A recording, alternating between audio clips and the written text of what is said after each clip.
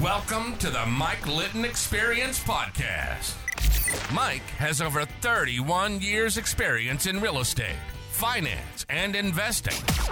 He's passionate about being a father, a teacher, a realtor, an investor, and a leader. Everyone has a story, and our passion is to help them tell it. And now, introducing the host of the Mike Litton Experience, Mike Litton. So what can you expect from the Mike Litton Experience? You can expect stories that will inspire, motivate, advice that will sharpen your focus, and expert information on real estate, finance, and market conditions. Who was most influential? Most likely, I have to call my mom and my dad as the most influential people, right? So yeah, that makes sense. That makes sense.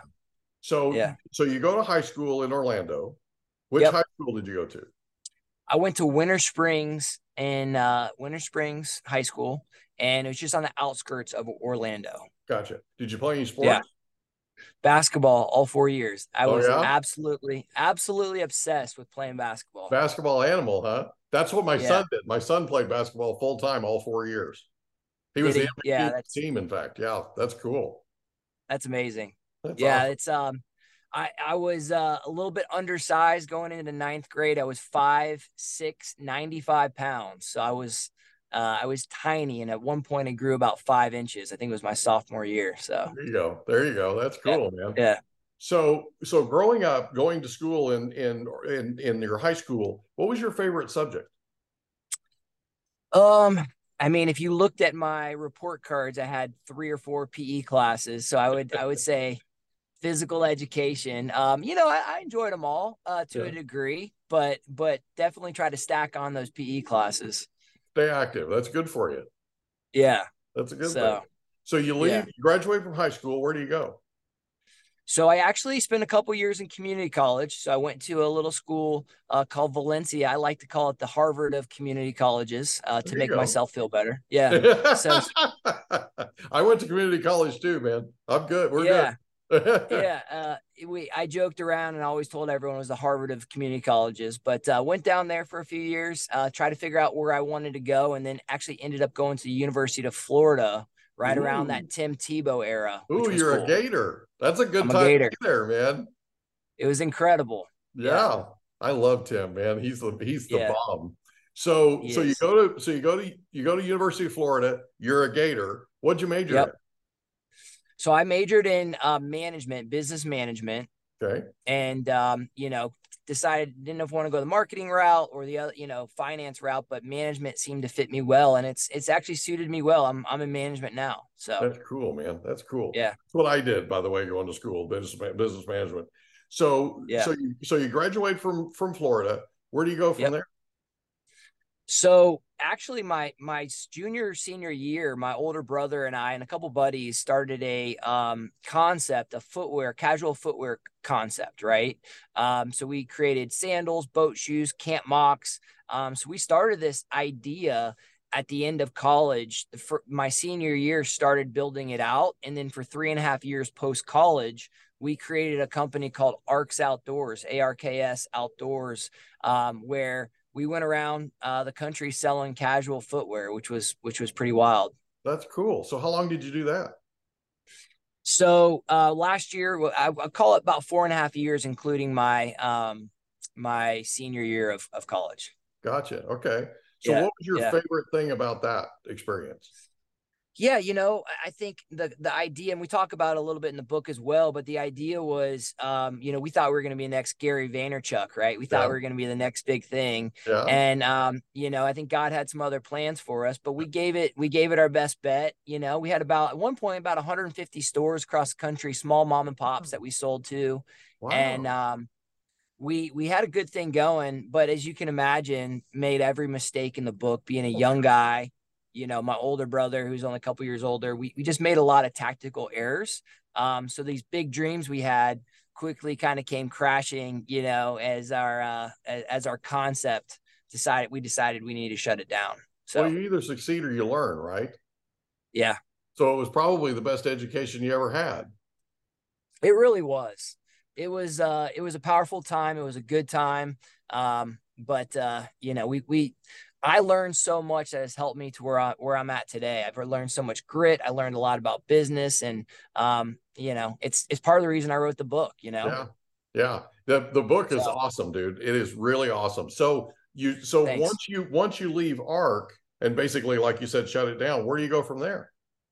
Yeah, so my first job was with a Fortune 500 company, big med device company. I sat down with a bunch of mentors and was like, listen, where do you think I should go from here? And I had a mentor named John that sat me down and was like, listen, man, you're good with people. I really think you should get into medical device sales. That could really suit you well. You like to help other people, but he kind of gave me real specific advice, and I jumped into med device sales for a couple of years at that point. Okay. So Yeah. so you're in med device sales for a couple of years, then where do you go? So I've actually, I take that back. I'm still in med device. I've Are you? stayed in med device. I was with my first company for about 2.5 years as an associate. So the first Okay. company I joined had a really good run with them. But there was really nowhere where else to grow with that current company. And this guy Gotcha. from my church came to me and said, man, you really should check out this small med device Atlanta-based company Mhm. named EndoChoice, right? And I jumped over from the company I was with prior to this small little company called EndoChoice, and had a great couple years as an individual contributor. And we were later acquired by the company I'm with now, and I've since become a manager. So That's awesome, dude. So what's yeah. your favorite thing about being a manager in med device sales? So we're selling stuff that's really impactful and advanced and really helps people's lives. So, instead of selling things like I always joke around, it's more impactful than selling a pencil or an eraser, right? Right. Something that really we see it in cases really change lives and save lives actually. And so number one is the patient. So helping them is really, really cool and fulfilling. You might have a tough day, you might get yelled at by an account, or you might things may not go your way from a business perspective, but what you're selling is impacting lives. And so, man, that's something for me that really gives me fulfillment. Gotcha. That's cool. That's cool, man. Yeah. All right. Yeah. So you write a book called Yeah. Relentless Sales that is either it was just released or it's getting ready to be released. December 12th. So it's Okay, going so to it's get, we're currently talking November 28th. So we're recording this November 28th of 2023. So it sounds yeah. like you're a couple of weeks away. Yep. Okay. All right. So what was it that inspired you to write a book and call it Relentless Sales? So number one, I would say John Maxwell really kind of inspired me watching him write his books and speak on leadership. I'm a book nerd. So number one, when I got into sales, I decided to consume every book I possibly can because I didn't want to fail again. Right. So we went Sure. from a failed venture to a couple years as an associate where there's a lot of adversity during that time. Mhm. And then when I finally had my chance to be a full-on territory manager with the small company I talked about, I went absolutely gangbusters, right? Okay. So was rookie of the year and then rep of the year and then had the best 2 years combined. And I don't say that to be braggadocious. I tell that story because when I finally had my chance to kind of prove myself, I wanted to be relentless. And so going back to your question, John Maxwell would always talk about being at conferences and people would come up to him and say, I really want to write a book. And he would say, well, are you writing anything? And they're like, well, no. And so he's like, he kind of took a shot that I took personal because I had a desire to write. Right. And he said, so many people want to write a book and all they do is talk about wanting to write a book. Right. Right. True story. And right. True story. And so, yeah. And I didn't want to be one of those guys that talked about wanting to write it. I wanted just to do it. Mhm. And ultimately I did it from a heart of, I wanted to tell a little bit of my story, but I wanted to help that next generation of sellers avoid some of the mistakes that I made. Right. And I think why we landed on Relentless Sales is, I may not be known as the smartest rep or manager, right. Or more strategic rep or manager, but when it came down to it, no one was going to beat me by working harder than me. Right. And so as I flushed out my story, I think relentless, that word just really resonated with me and something I wanted to get out there to the world. That's one of my favorite. It's one of my favorite terms in our business, right? It being in sales. It's one of my favorite terms. It's what I did when I was one of the top mortgage producers in the nation, mortgage originators in the nation. One of the things that was my big deal was I never let anybody outwork me. So if a rep was out in the field a couple of days a week, I was out in the field 6 days a week. Right. Yeah. If they were out in the field 4 days a week, I was out in the field 8 days a week. Right. And if you think there aren't 8 days in a week, you should come hang out with me. Right. There were people that are in our industry, had been in our industry for 10, 15 years, and they wanted to make what I was making. And so they would come hang out with me and they'd shadow me, right, for a day. Yeah. One day. And at the end of the day, they'd look at me and go, "You're out of your mind. I could never do this." Well, here's the thing. I was the top producer in some of these companies by 70%. And all of them, every single person that, "Hey, Mike, you got a minute? Hey, Mike, you got a minute? Hey, Mike, you got a minute?" It was all about, there's a secret to this that I've discovered, apparently, that I'm supposed to share with them so they don't have to work so hard to achieve the success that I achieved. What? Right. What? Okay. Right. Seriously, it's all about bringing it, baby. You got to flip and bring it. Okay. And that's what I loved about your book. I literally saw myself, I'm not joking, in a whole bunch of your book. And you got my response after I read it, how excited I was to do this. I mean, I'm not sleeping at night. I was so excited, right?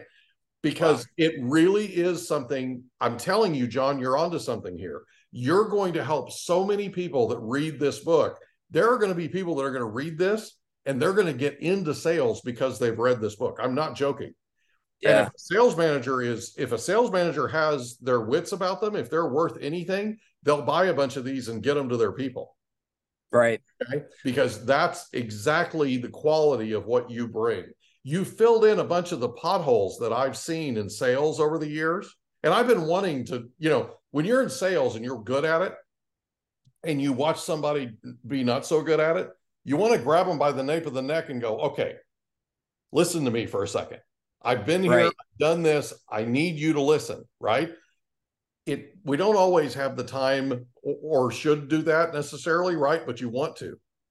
And that's what this book does. Right. That's what this book does, man. You did a great job. I'm super proud. You're firing me up. Yeah. I'm super proud of you, dude.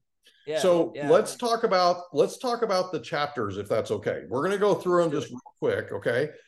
I know that one of the biggest things in my life, and I mentioned this to you before we hit record, one of the biggest things in my life has been people that have come along and as mentors, and they've paid it forward, right? They took 20 minutes with me, 30 minutes with me. One guy took days, okay, that he didn't have, but he took them anyway, and he poured into me and helped me a ton. Talk about mentors for a second. Yeah, I start chapter 1 with mentors, and thanks again for your kind words, man. That really means a lot to me. Meeting guys like you for crying out loud, people that care to develop and pour into your life mean everything. And so chapter 1, we start with a guy named John who was in my dad's church growing up. Very successful, one of the biggest private sales in Florida history, right? Was his company that he sold. And the fact that this high roller would take time with me and sit me down and understand my strengths, weaknesses, really guide me at a time when I'm just coming off a failed venture, meant everything to me. And so I think mentors that's why I start with chapter 1. I think most people are like thinking skills and techniques, but I'm starting with building the right foundation in sales, where we go mentors. We'll talk about other chapters, identity, going all out. But going back to mentors, if you don't start with a good base of advisors in sales, you're really setting yourself up potentially for failure. Yeah, it's who you surround yourself with, right? So I was doing a podcast interview this morning for this podcast, and I met with a gentleman that I'm super proud of. I was explaining to him why, right? And one of the things that we talked about was, I did another interview for our podcast with a guy that's really successful here in San Diego, one of the nicest people, John, you'd ever meet in your life. And he went to Tony Robbins, like a business formation or a business I forget what it was called, but it was like The Power Within, but it was, or Day with Destiny or whatever, but it was for business, right? And the one thing that he took away from it that was most important to him was getting around people that were more successful than him. Okay. It's who you surround yourself with. So he goes out and he joins the university club here in San Diego, and he's hanging out with a bunch of these guys that are worth 100, 200, 300, 400 million dollars, right? And he's hanging out with them, and they're all sitting around, and the subject of bankruptcy comes up. And they're talking about it like, oh yeah, I've been bankrupt a couple of times, and I've been bankrupt 4 times, and I've been, hey Joe, how many times have you been bankrupt? Right? They're going around comparing notes, and they get around to him, and he's like, I've never been bankrupt before. And they all started laughing. Right. And literally looked at him and they said, if you haven't been bankrupt before, you haven't been trying hard enough, son. Yeah. You pick up your game. Yeah. Right? That's mentoring. 100%. That's mentoring 101 right there. Right? Yep. This is how you do it. This is what you have to do. And this is the level you need to raise your game to. Right? 100%. Cool 100%. stuff, man. You're spot on. Yeah. Talk about identity for a second. So identity, I think that's, part of what's challenging with our world right now, right? We, as a society, we struggle with our identity, but as salespeople, we are, it's such a numbers industry that we often find and identify ourselves as how good we're doing in the business, right? And it is a pitfall that we've got to be careful of. And so, we should be excellent. I talk about a time when I was actually going for rep of the year. And my dad kind of lovingly called me out. He's like, hey man, like I kind of see your priorities are a little out of whack. Mm-hmm. Right. And yes, you should be hunting greatness. You should be going and being and trying to be excellent. But he's like, son, you got to remember, like, if you get that or you don't get that goal, it doesn't change who you are. You're an Alwinson, right? You're my son. Mm-hmm. You've got what it takes, and you're a son of the Most High God. And mm-hmm. So your identity doesn't change. And he said a phrase that really stuck with me and I wanted to share with the world is live from your identity, not for your identity. Mm-hmm. And for me, that was game changing because it freed me up mm-hmm. to sell authentically, to go mm-hmm. all out. And just kind of let the chips fall where they may, but when your identity is on a rock solid foundation, you can't go wrong. Yeah, we confuse it. We confuse it, and we let the world tell us who we are. That's what I love the most about this book is this chapter, because your dad stepping in and having that conversation with you was a real flashpoint for you, right? It was. And it's a real flashpoint for a lot of us. I experienced it. I got to that point one time at one point, right? Where, I'm working 90 hours a week, right? And I'm all about the numbers, and I'm all about the numbers, and I'm all about the numbers. And all of a sudden it dawns on me, and actually it took somebody who is much older than me, didn't happen to be a family member, but somebody who's much older than me that pulled me aside and said, look, your quality, okay, what you're bringing every day, and in terms of looking out for other people and taking great care of them, that's why we do business with you. We don't do business with you because you do the most numbers of anybody else.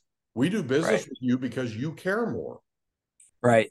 And it was like all of a sudden the light went on, right? And it was like, yeah, okay. But man, the world can just, because you know this, you go and you sit and you talk about who's produced the most, who's second, who's third, who's fourth, right? And I tell people all the time, be careful of the power of envy, because the power of envy will seep into your life, okay? And it'll try to change who you are. Right. It'll try, instead of motivating you the right way for the right reasons, okay? The right reasons aren't numbers, right? Yeah, they're a motivator. Yeah, it's something you can aspire to, but it can't change who you are. And that's what I love the most about your book. It's all through here. It's all through your book. You know what I mean? It's all interwoven in there. Yeah, thank you. Thank you so much. And yeah, that's something that people have to understand. And we when you're stack ranked with numbers every single day, and you say there's 400 people in your organization, and you see number one all the way down to 400, maybe you're somewhere in the pack, you might just think that and what it does, Mike, is it takes your mind and your focus off what you should be doing, right? Exactly. And you start missing the fundamentals. You start worrying about others. You start envying all the things you just laid out. Mm-hmm. And instead of playing your game, and as God's kids, like, we should just go all out. We should live from our identity, not for our identity, right? And Right. give it our best, right? And I think that's true success. That's part of true So success. I shared with a buddy of mine who's now a sales manager. Okay, used to be in production. I just shared with him the other day. Look, instead of sitting down and going over your numbers and ranking everybody and and making people feel, however they feel about their numbers, right? What you need to be doing is asking them, who did you take great care of this week? Give me an example of somebody you went above and beyond for. Okay. I interviewed a coach. We have my kids went to a high school out here, Escondido Charter High School in Escondido. It's a tiny school. But their marks, their state standardized testing scores are number 2 in the entire county. Wow. Okay. And they're a public school, dude. They're not a private school, public school. Okay. Yep. And I interviewed the founder of this charter school. Okay. And my kids went to school there. I also interviewed their football coach. I've been the voice, the guy up in the press box with the microphone. You saw my photo, right? Yeah. That was me in the press box earlier this season doing the play-by-play for the football team. I just finished my 11th season with them. Amazing. When I started, we lost nearly every game 55-0. Okay. We were terrible. Okay. A few years ago, 5 years ago, they went out and secured a coach who happened to coach football for the rival across, and he doesn't even like this term rival, but the competitor, the other charter school across town, same town. Okay. Yep. Okay. They went out and secured him, and he came to charter. And part of the reason he came to charter was because he wanted a ministry. He wanted an opportunity to pour into his players, and he did. And what's interesting about it is the quality of your manager, the quality of your coach is big, huge. Okay. Within the first year he was with us, we won 3 games. You'd have thought we won the Super Bowl. Huh. Okay. Because there hadn't been a season where we won 3 games. Yeah. The next season, we won the entire Pacific League Championship, and we won the Pacific League Championship 3 years in a row. Wow. Okay. What a completely different deal. Okay. Now, here's what's interesting. We interviewed him. His interviews on our podcast. We interviewed him. Where he came from was a 5-time CIF championship football team at a high school right up the hill from us. Okay. Public school, not a charter school, not nearly the level of education, but quality football. And they were all about winning. They were not about the athlete. They were all about winning. He got to a point to where he had a crisis of conscience. Now he teaches from the inside out, right? So he cares about the kids. He pours into the kids, and man, do they respond. Yeah. Okay. It's a completely different approach from the way sales has been taught and managed all these years to what you're teaching and what you're writing about. Right. These sales managers need to be sitting down with these salespeople, and they need to be saying to them, look, talk to me about when you went above and beyond this week. Give me examples of where you took excellent care of somebody. Yeah. Because that's what we need to keep them focused on so they don't lose their identity. Man, I'll give you a quick example. One of my reps, so I live in Atlanta, Georgia, and drove about 3.5 hours to Huntsville, Alabama the other day to meet with my rep for a field ride.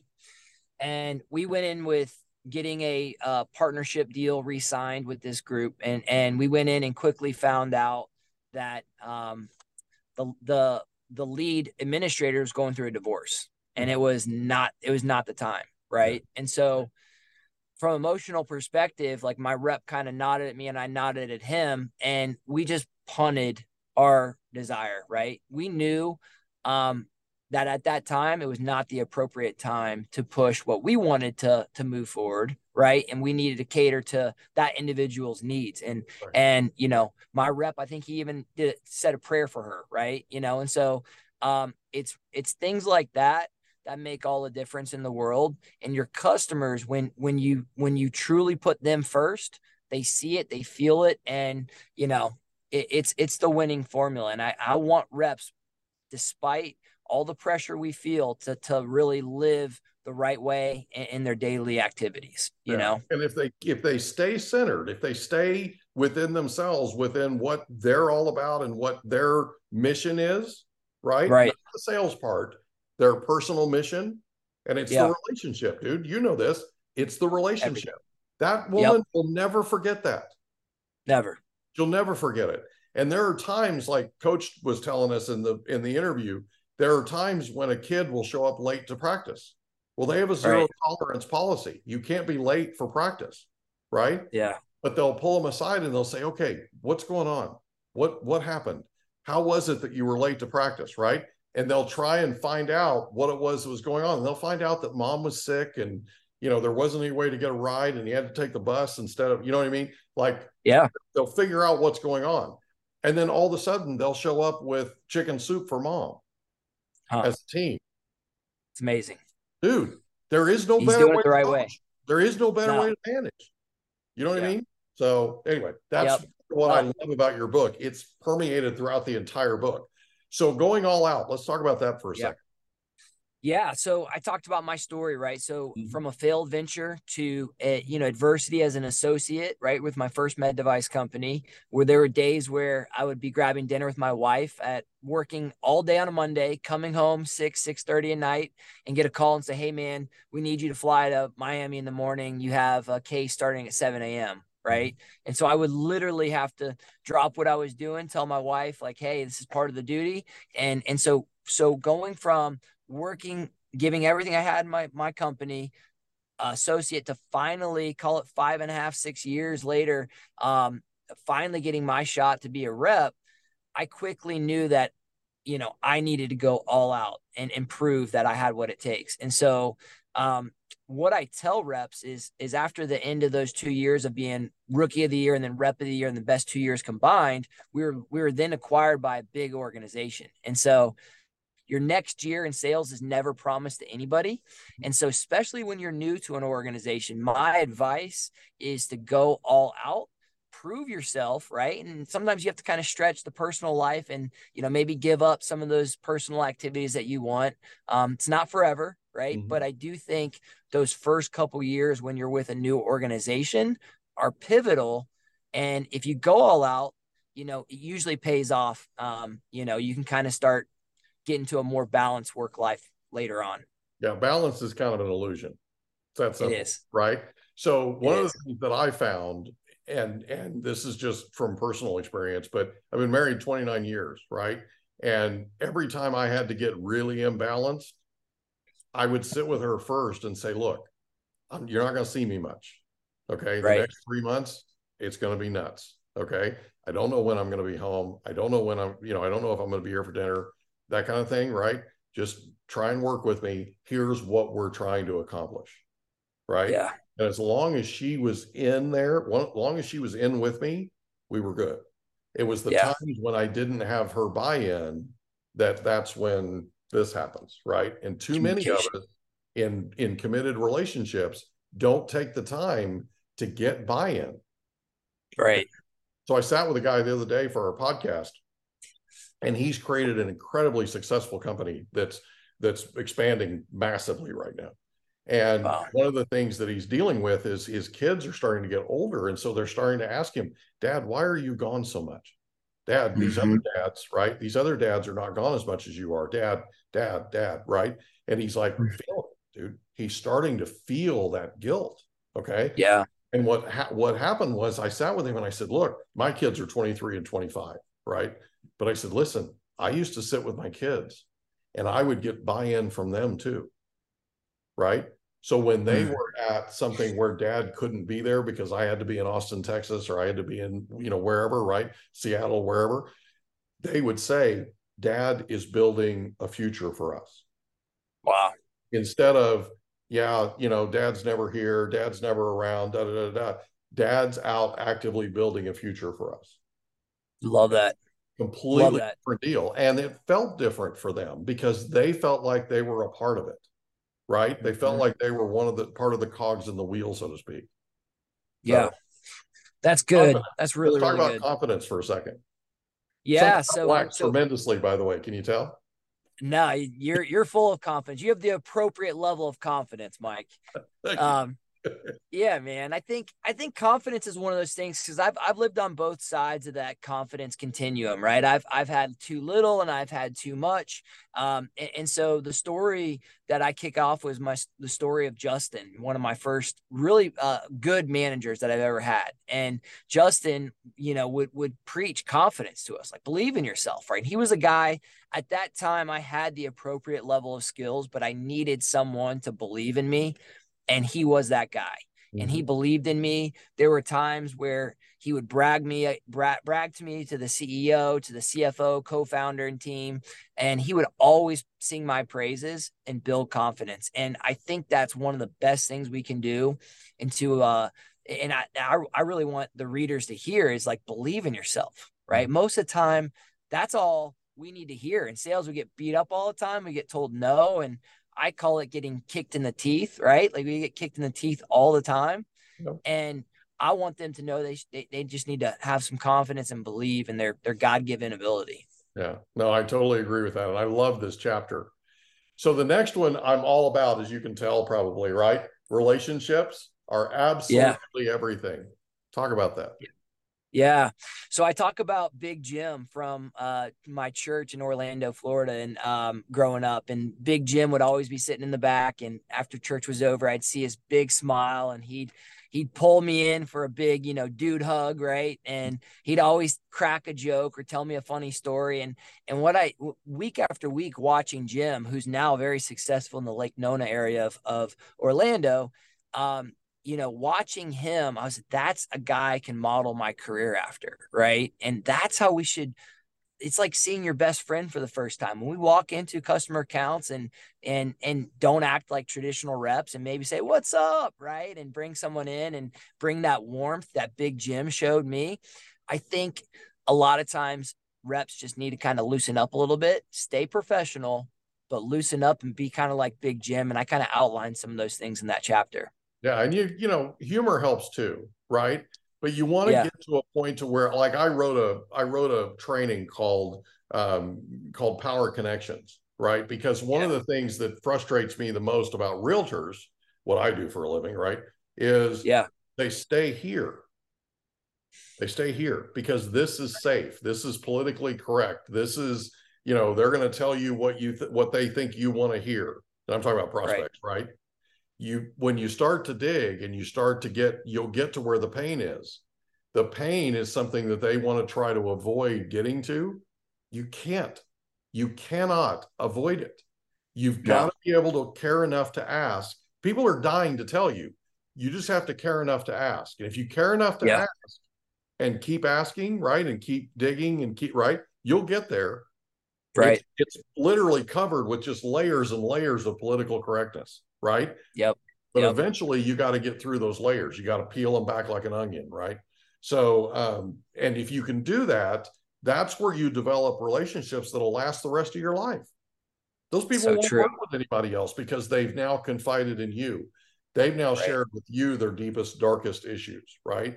And it's a big, big thing when it comes to bonding with people. So yeah, and give sincere compliments, right? I think in the book, How to Win Friends, Influence People, I think that's one of my favorite books outside of the Bible and a few others is like, man, giving a sincere, genuine compliment. And I talk about that in this chapter, when it's from the heart, right? And you call it out, it can make all the difference. And I talk about a deal situation in there with a administrator named Linda that I complimented because it was genuine, and I didn't do it from impure motives. I did it from pure motives, and it led to lasting business and partnership, right? Yeah, And I've so given people compliments before, and they started crying on me, and some of them were grown men.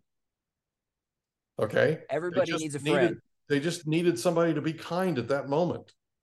Yeah, that's right. They just needed somebody to point something out that was genuine, that was authentic, that was real. Yeah, it's a big deal, man. So let's talk about developing let's talk about developing an elite sales process. Yeah, well, you said the magic word pain a second ago, right? And I think as salespeople, our job is to provide value, right, and to help our customers, right? So if you're not with a company that has products, services, solutions that actually mean anything to you, you should probably look for another job, right? So what's cool is I love the company I work for now, and developing an elite sales process is key. And I talk about an outline process that a guy named Todd Zog out of Tennessee created with his Matrix solution. He gave me permission to use it. And when I found his sales process, I realized that is it, right? For me, you've got to have, I look at it as having good shooting form in basketball, right? Or if you're a good wrestler, good foundation in wrestling, or whatever your sport or activity is. If you don't have a good sales process, you are missing the boat.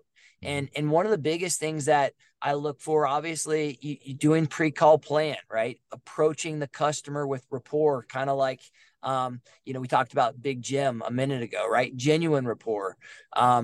So after you do your pre-call plan on your account, approach the customer, identify pain is really the important thing. Pain is the only thing that gets anyone to move in life. And you've got to kind of sit in the pocket when it comes to pain. Right. Yeah. And let that play out. Try to understand. Don't assume you know what your customer's pain is, even though you probably have happy ears as a salesperson or are thinking, understand the pain, ask more questions. And then there's a few other points that I give, and, demonstrating value, advancing the deal, and close and follow up. Right. So I could write that on the back of a napkin. And in my opinion, you don't have to have the exact same sales process, but you should know your sales process so well that you could flip over a napkin and quickly bullet point it out. And I think the new generation of sellers need to kind of go old school with that, not be robotic with it, but to be sound with their sales process. So no matter where they are in the game of sales, they know kind of what stage they are in the process. Does that make sense? It makes total sense. And, I think if you, and again, this is just my opinion. Okay. But if you're really good at identifying need, if you're really good at finding that pain, the rest of it takes care of itself, right? Because you're literally sitting with somebody and going, look, I see where the speed bump is here. How can I help you get past it? How can I, with my product, how can I help you get to where we need to be? Right. Yeah. A lot of times, if you frame it the right way, they'll literally give you the solution. You don't have to come up with a solution. You just ask.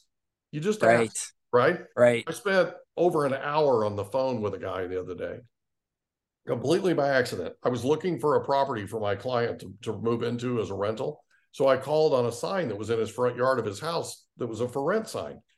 I spent over an hour on the phone with him, and he asked me, I don't know how many questions in that hour. Almost all of them were about parenting. I have a 23 and 25-year-old.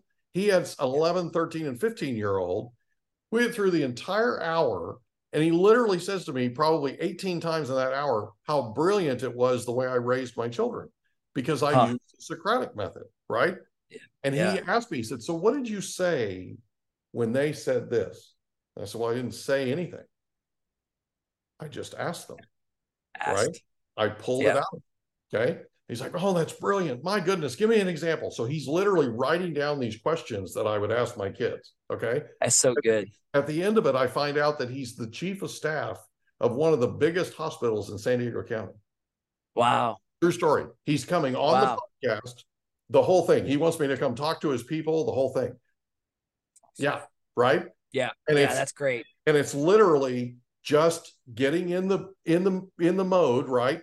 of staying in curiosity. You stay in curiosity and you stay out of judgment. I would ask questions, quite honestly, John. I will ask people questions that most people, if they prejudge those questions, would never ask. Right. They'd never ask. But right. I ask them because I know where I'm headed, right? I know where I'm trying to, what I'm trying to find out and what this looks like, what this process looks like. And I know what my end result is, right? My end result is I'm trying to find whatever that pain is. Okay. And every time my kids got upset, every time they tried to get into an argument, I would bring them in and I'd sit them down. What's your job? Be nice. Great. Is what you just did to your sister or your brother an example of being nice? Yeah. What should you do? Not do it again? What else? Say I'm sorry, right?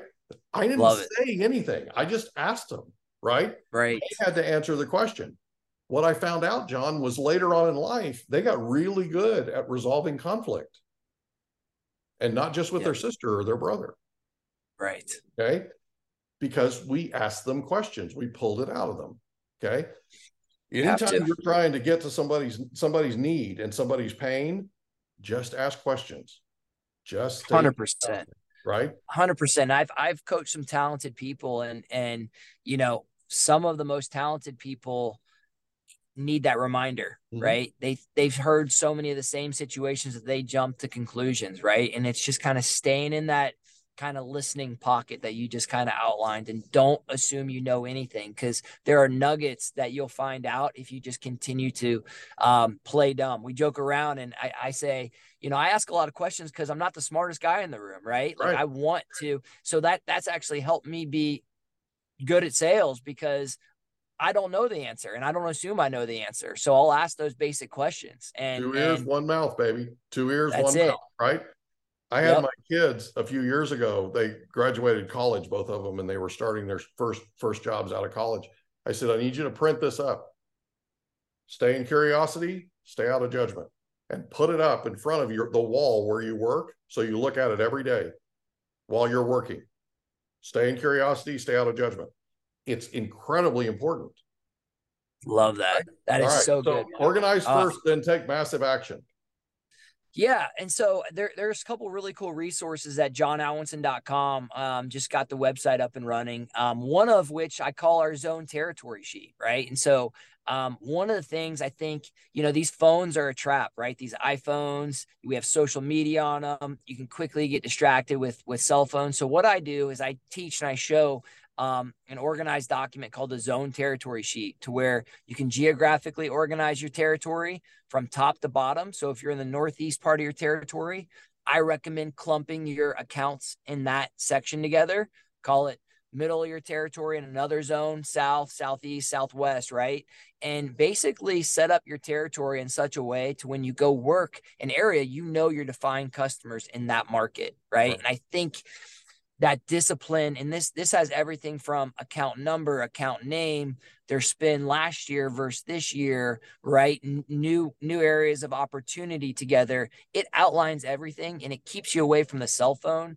And why CRMs are important. This is kind of a document that should be kind of living shotgun right next to you in the car, to where you can write on it, you can have coffee stains on it all week, and then you can continue to update on your own. So it's helped me be successful. I hope it can help other people as well. So that's one of many things I have there. Yeah. So one of the things that I found incredibly important in the teaching that I've done about sales is when you're doing a prospect, you need to be taking notes. Seriously, because when they're talking to you and they're telling you the answers to the questions that you just asked them, you're validating them by writing it down. Okay. So good. There's too many people that sit there with their hands idle and they don't do anything while somebody's answering their questions. Okay. Those people watch that, man. They clue into that. If you're sitting there taking notes, you're validating what they just said. Yep. Okay? And you might even, if you're slow at writing like I am, and slow at thinking like I am sometimes, right? You might even go, hold on, don't say that so fast. What was it? Hold on just a second. Let me get this right. Okay. Yeah. And it's literally, it helps them to understand how much you care.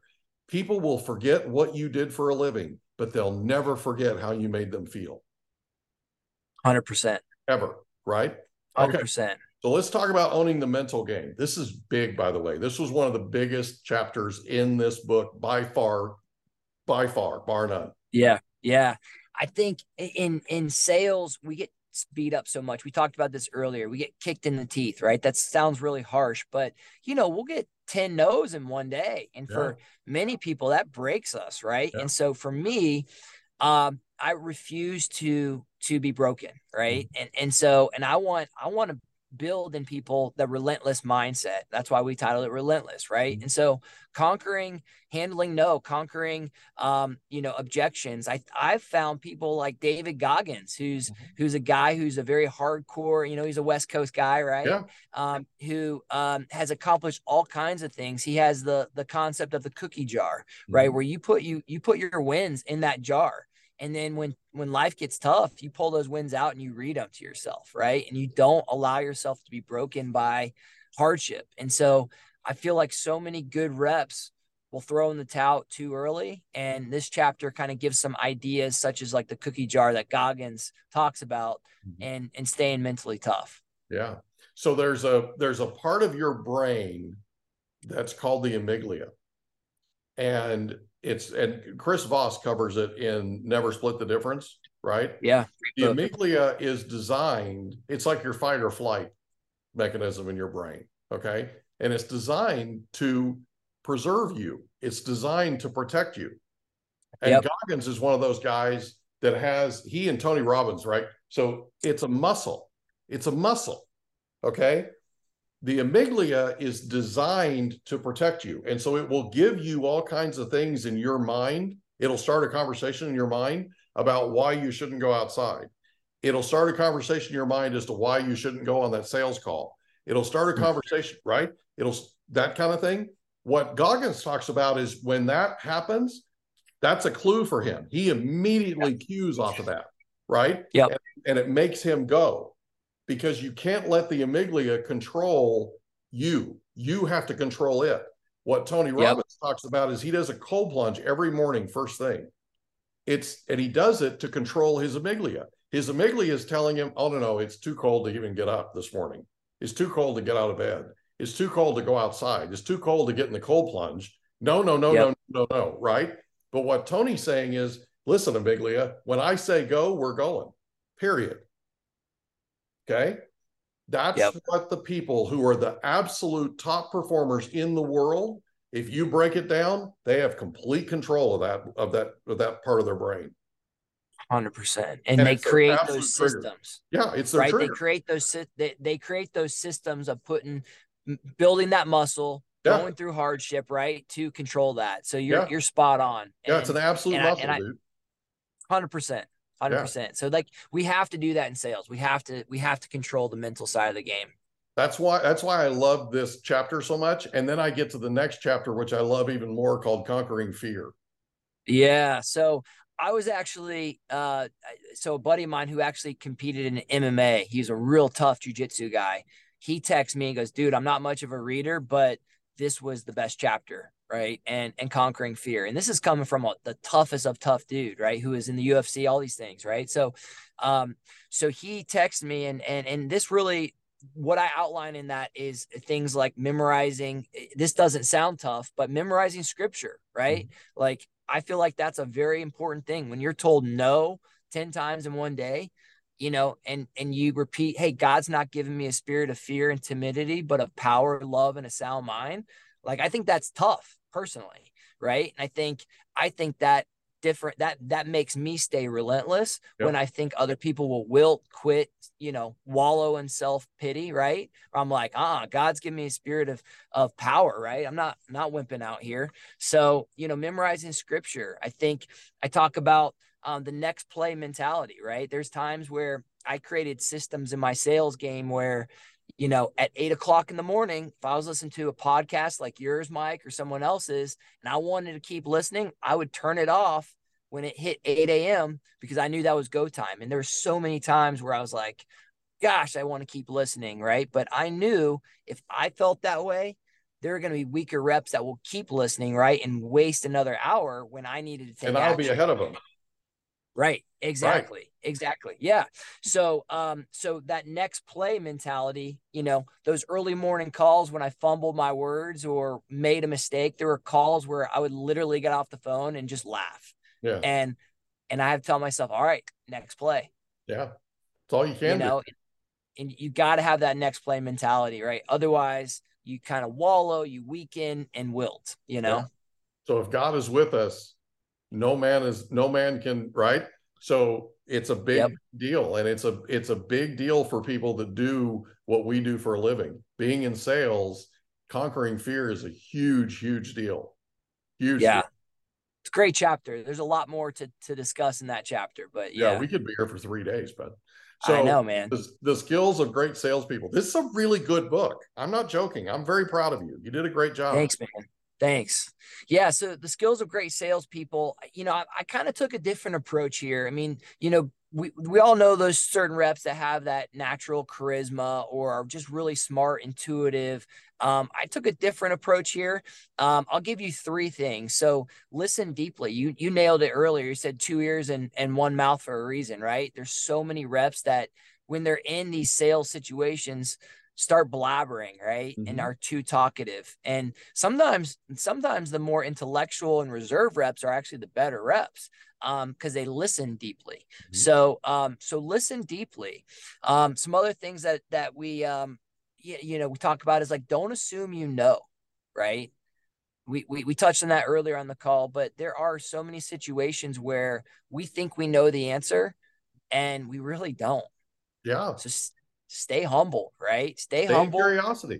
Stay in curiosity. Yeah. And so those are the 2 that I think really we should talk to. We should just highlight now, but that's a great chapter.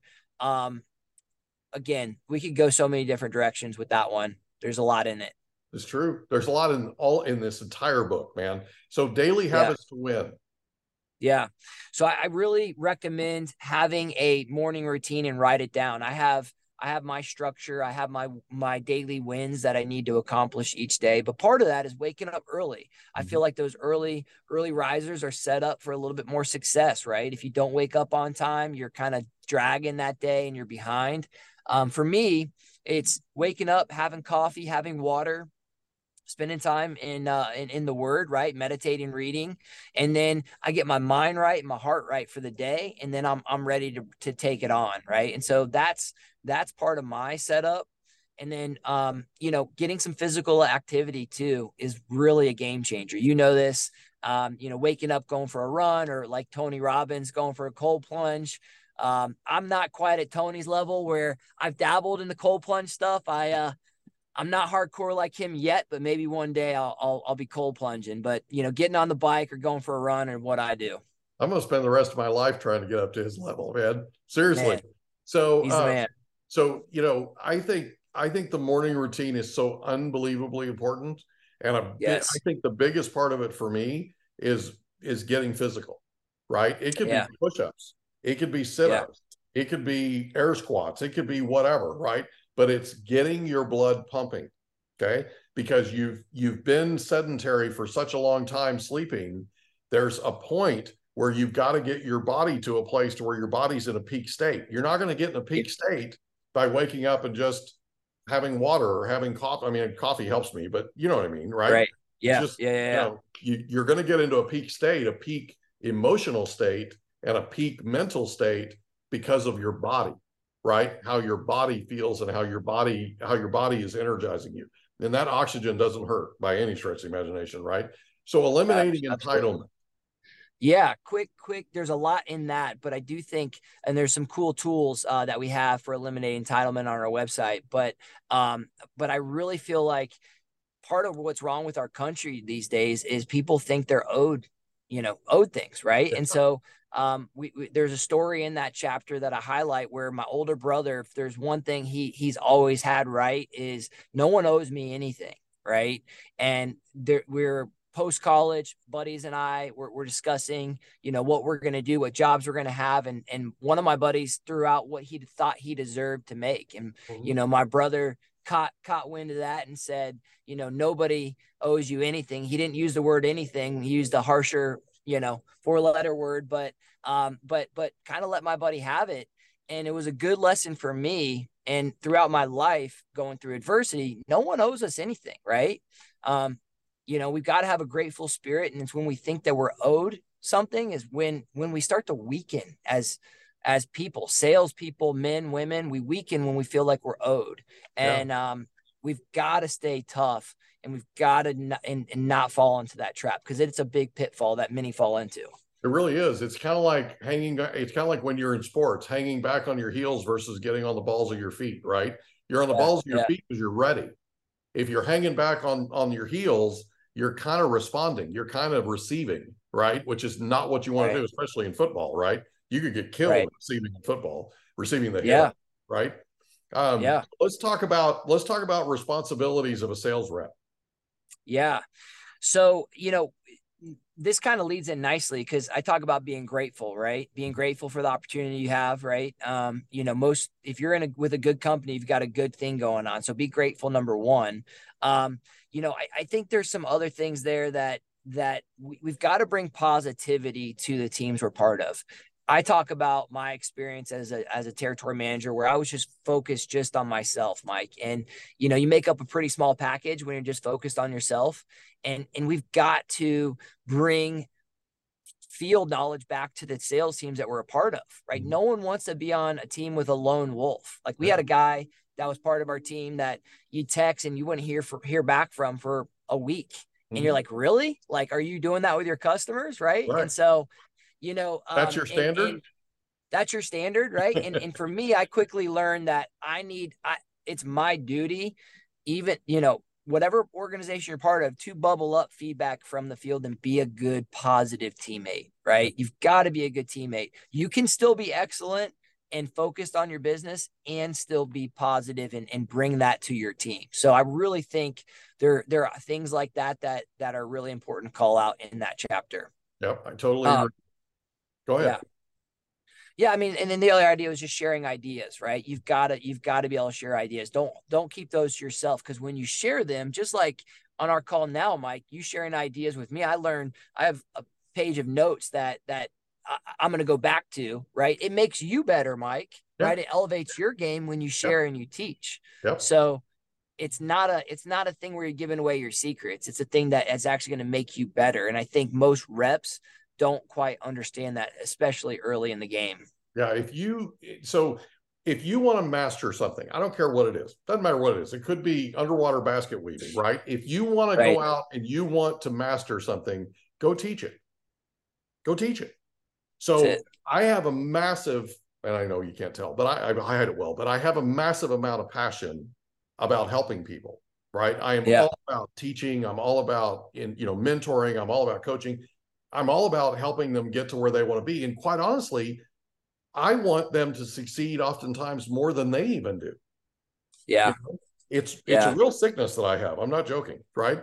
But it's one of those things where when you care that much, okay, when you care that much, you will focus on them and you will pour into them. You'll figure out what they need. Okay. It's just like sales. You'll find out what your teammate needs and you'll pour into them. Yeah. Right. And the people around you, that rising tide that lifts all ships. Okay. As you rise, as you continue, that tide helps to lift everybody else too. Yep. Okay. We have a thing on our podcast called Mic Time. And it was something that one of our realtors in our Keller Williams office termed herself. She would call me up when she was frustrated and she'd go, I just need 5 minutes of mic time. I love it. They're absolute lowest, completely frustrated, ready to quit, the whole thing, right? And we'd get on the phone and we'd talk 5 minutes, 3 minutes, 10 minutes, whatever. But we would talk. And by the time we were done, she was all put back together and she was ready to go out and take on the world, right? Yeah. So it's important that you realize as a leader in sales that you're not going to succeed as an organization if you don't pour into your people. And your people need to know that they need to pour into each other. Yep. Yeah. Right? It's incredibly you're spot on. you're speaking my language, because I'm passionate about coaching, and could go on and on about that. But I really do feel like that's that as a sales manager, that's our number one priority is coaching. And the biggest return on investment, our biggest return on investment is helping our team win. So yeah, totally agree. Cool. Let's talk about the power of goals. Yeah, I mean, write them down. I mean, it's such a powerful thing. Some people may feel like this is played out, but I'm a big believer in it. I still have sticky notes from 2015 when I said I'm going to be rookie of the year, and I just put rookie of the year by the end of the year 2015, right? And this is way back when, but I still had these proofs, these receipts of how power of goals work. And I've got numerous, and I think there's power because your subconscious, you think about this, right? You write it down and you tell other people, you're more likely to achieve those. And so I think write them down. And there's a really cool story in there of a guy who won every single year. And at some point I was writing my goals weekly, and I in the light flipped, and I said, you know what? I mean, this is a regular guy just like me, and I can beat this person, right? In 2016. And I went all out. I did the things that are in this book, and, by the grace of God was able to win. And I think it was in part because I was consistently writing my goals, and I quickly realized, like, hey, if someone's going to win, it might as well be me. Right. And, I want to encourage others with that. So I had a coach tell me one time, are you about achieving your goals, or are you committed to it? Which one is it? Are you about it, or are you committed to it? And what he said to me was, he said, look, I don't want you writing your goals weekly. I want you writing them twice a day. When you get up in the morning, I want you to write them down. When you go to bed at night, I want you to write them down. And twice a day, I would write my goals down. Do you know I completely smashed through my goals? Oh, yeah. I mean, seriously, within 6 months, I had my annual goals smashed through. And now I was working on the rest of the year. Yep. Right. I had to set my bar higher. So something to think about in terms of that. Right. So let's shovel some rocks. Man, I love this chapter. Just kind of talk about, in this chapter, I came home from about a 3-day field ride, kind of like where I'm sitting right now. I was in my truck. I pulled up and, quickly realized there were a ton of rocks, I think there were 8 tons in my driveway of river rocks, of those little pebbles. And I remember just thinking, like, what is my wife doing? Right. And she's a consummate, like, housekeeper. Right. So she's always doing things. And so, like, I quickly realized that I could let these rocks sit for days and probably get an HOA warning letter. Right. Or I could put my ear pods in and shovel the rocks. And as I was shoveling those rocks, I quickly realized that shoveling rocks is kind of like sales, right? You don't have to be the smartest person. You don't have to be the strongest person, right? You just got to have that relentless temperament and that never give up spirit that I preach throughout this book. That, when life gets difficult, we're going to bite down on that mouthpiece and we're going to shovel the rocks. And sales is not always a glamorous business. Most of the time it's not glamorous, right? And it's hard work. Most business isn't glamorous. It's life, right? Yeah. Productivity itself is not glamorous. You just got to keep going. You just got to put one foot in front of the other and keep after it, right? Just keep shoveling. So redefine failure for a second. Yeah. So my sweet little Ansley's 7 right now. And, a lot of times at the dinner table, I'll ask her, like, hey, what did you fail at today? And she'll always, like, roll her eyes and say nothing, because she's, perfectionist. But I'm starting to learn more about myself as I'm being a parent, right? And I really want our household to be a house, kind of like you said earlier in the call, of not being afraid to fail, right? Not setting our bar too low. And honestly, if you're not failing, you're probably not trying very hard, right? Like you talked about, Mike. Your amygdala is kicking in and you're letting it control you. Bingo. Yeah. So be you. Be you. So this is one of my favorite chapters. Is the last chapter in the book, but I'll give you a quick story from that chapter. Jack, who was my New Orleans rep, I inherited him on my team in 2019, and this guy, was funny, was goofy, was out there. You know, anyone who wants to live in New Orleans and cover that whole geography, you got to have a special spirit about you. And he definitely had it. But I quickly realized early on our coaching and our field rides, he was not himself in front of the customers.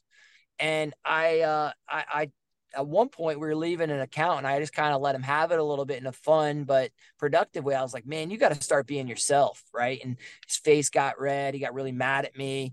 And I was kind of like just coaching him with some tough love. Mm-hmm. And after about 20 minutes of being a little mad at me in the car, he's like, you're right. And what we saw with Jack is he went from bottom of the field to a top 10 producer by the end of the year. And I saw Jack flip when I empowered him. Jack, be you, right? Don't try to be this buttoned up person that you're not. Like, be fun, Jack, cut up, make jokes. And he's the type of guy that when I picked him up from field rides, when I picked him up one time, he had just gotten done with meeting with a bunch of nurses and was like, John, you should have seen me in there. I should be a game show host, right? He's a guy that was, but this job will suffice for now, right? And he's a guy that just brought a lot of humor and a lot of fun. And I really want to empower people, no matter how you're wired. If you're an introvert, that's okay too. If you're an extrovert, be you, right? And live from your identity back to chapter 2. And I think you're going to see your sales game take new heights. So, yeah. So I have a suggestion if you're okay with it. I know, please imagine. All right. So Tony Robbins, I know I'm a big Tony Robbins fan, but Tony Robbins has a thing called the DISC. It's an assessment. Yeah. Right? Okay. Yeah. And everybody has their, a combination of the D, the I, the S, and the C. I don't happen to have a combination of any of those. I'm all D. The I, the S, and the C are all below the line. Yeah. And, we joke that we sent out a search party looking for them a long time ago and they still haven't come back. Yeah. So the long and the short of it is, I know how I'm wired. I know from that assessment, I know how I'm wired, right? And if a lot of your salespeople are going to be what we call I-dominated personality types, right? Their single greatest fear is rejection. Right. So I-dominated personality types, you never tell them no, even though they're in a business where they get no all the time. They just need to be prepared for the fact that that's their single greatest fear, right? So with somebody like Jack, I would have sat with him and just said, hey, let me ask you a question. What's holding you back from being yourself in these sales, in these sales presentations, right? What's holding you back? Yeah. Right. And we would have had a conversation about whatever it was that he felt like was holding him back. And I do everything with questions. Can you tell? Right. So yeah, Socratic method, right? Right. I'm just constantly pulling it out of them. I'm constantly pulling it out of them. So, yeah, you gotta be you, man. It's a big, big deal. Yeah, I'm big in the DISC, the disc profile. I like strength finders a lot. I feel like strength finders are the cheat codes to your team. We talk about that in the book as well. Understanding how you're wired and playing to your strengths is so important in sales, right? Yeah, so because if you know it going in, right, you know what you're dealing with because this is talking to you, right? And you're having a conversation with yourself. And what you need to be prepared for is, hey, I don't like rejection, but being in sales, I've signed up for this. So I need to work that muscle so I can deal with rejection. I need to work that muscle so I can deal with, I don't like being, people taking my time. That's what a D is all about, right? Ds are all about being in control and not being taken advantage of and that kind of thing, right? It also helps them when they can recognize those traits in other people. Yeah. That's good. That's so good, man. 100%. 100%. Yeah, it's good stuff. It definitely helps. Listen, thank you so much for being here. I really, really appreciate it. Congratulations on the book. I'm so incredibly proud of you. You did an amazing job with this. It's the best sales book I've read. I am really, really happy with it. And I know you have to be, right? You really thought this through and you like I said, you filled a ton of potholes that I've seen in other books. And I'm super, super proud of you, bud. Wow, Mike. Thank you, brother. I can't thank you enough. Appreciate your friendship and appreciate you helping me spread the word about this book. I think it's going to help a lot of people. It really will. And if these sales managers are smart, they'll buy a bunch of them and give them to their sales reps, and then they'll teach them out of this book. I'm not joking. Yeah. Thank you. Means a lot. Buddy. All right, brother. Take care. Thanks again. Thanks. We hope you enjoyed another episode of the Mike Litton Experience. If you did, do us a favor, smash that subscribe button, tell your friends, family, and coworkers about our program, and wherever you get your podcasts, please leave us a rating. It helps us to connect with quality people just like you. And that's a wrap. Another episode of the Mike Litton Experience in the books. Reach out to Mike on Instagram at Litton Realty. Want to meet with Mike? Check out Calendly.com/Rio760.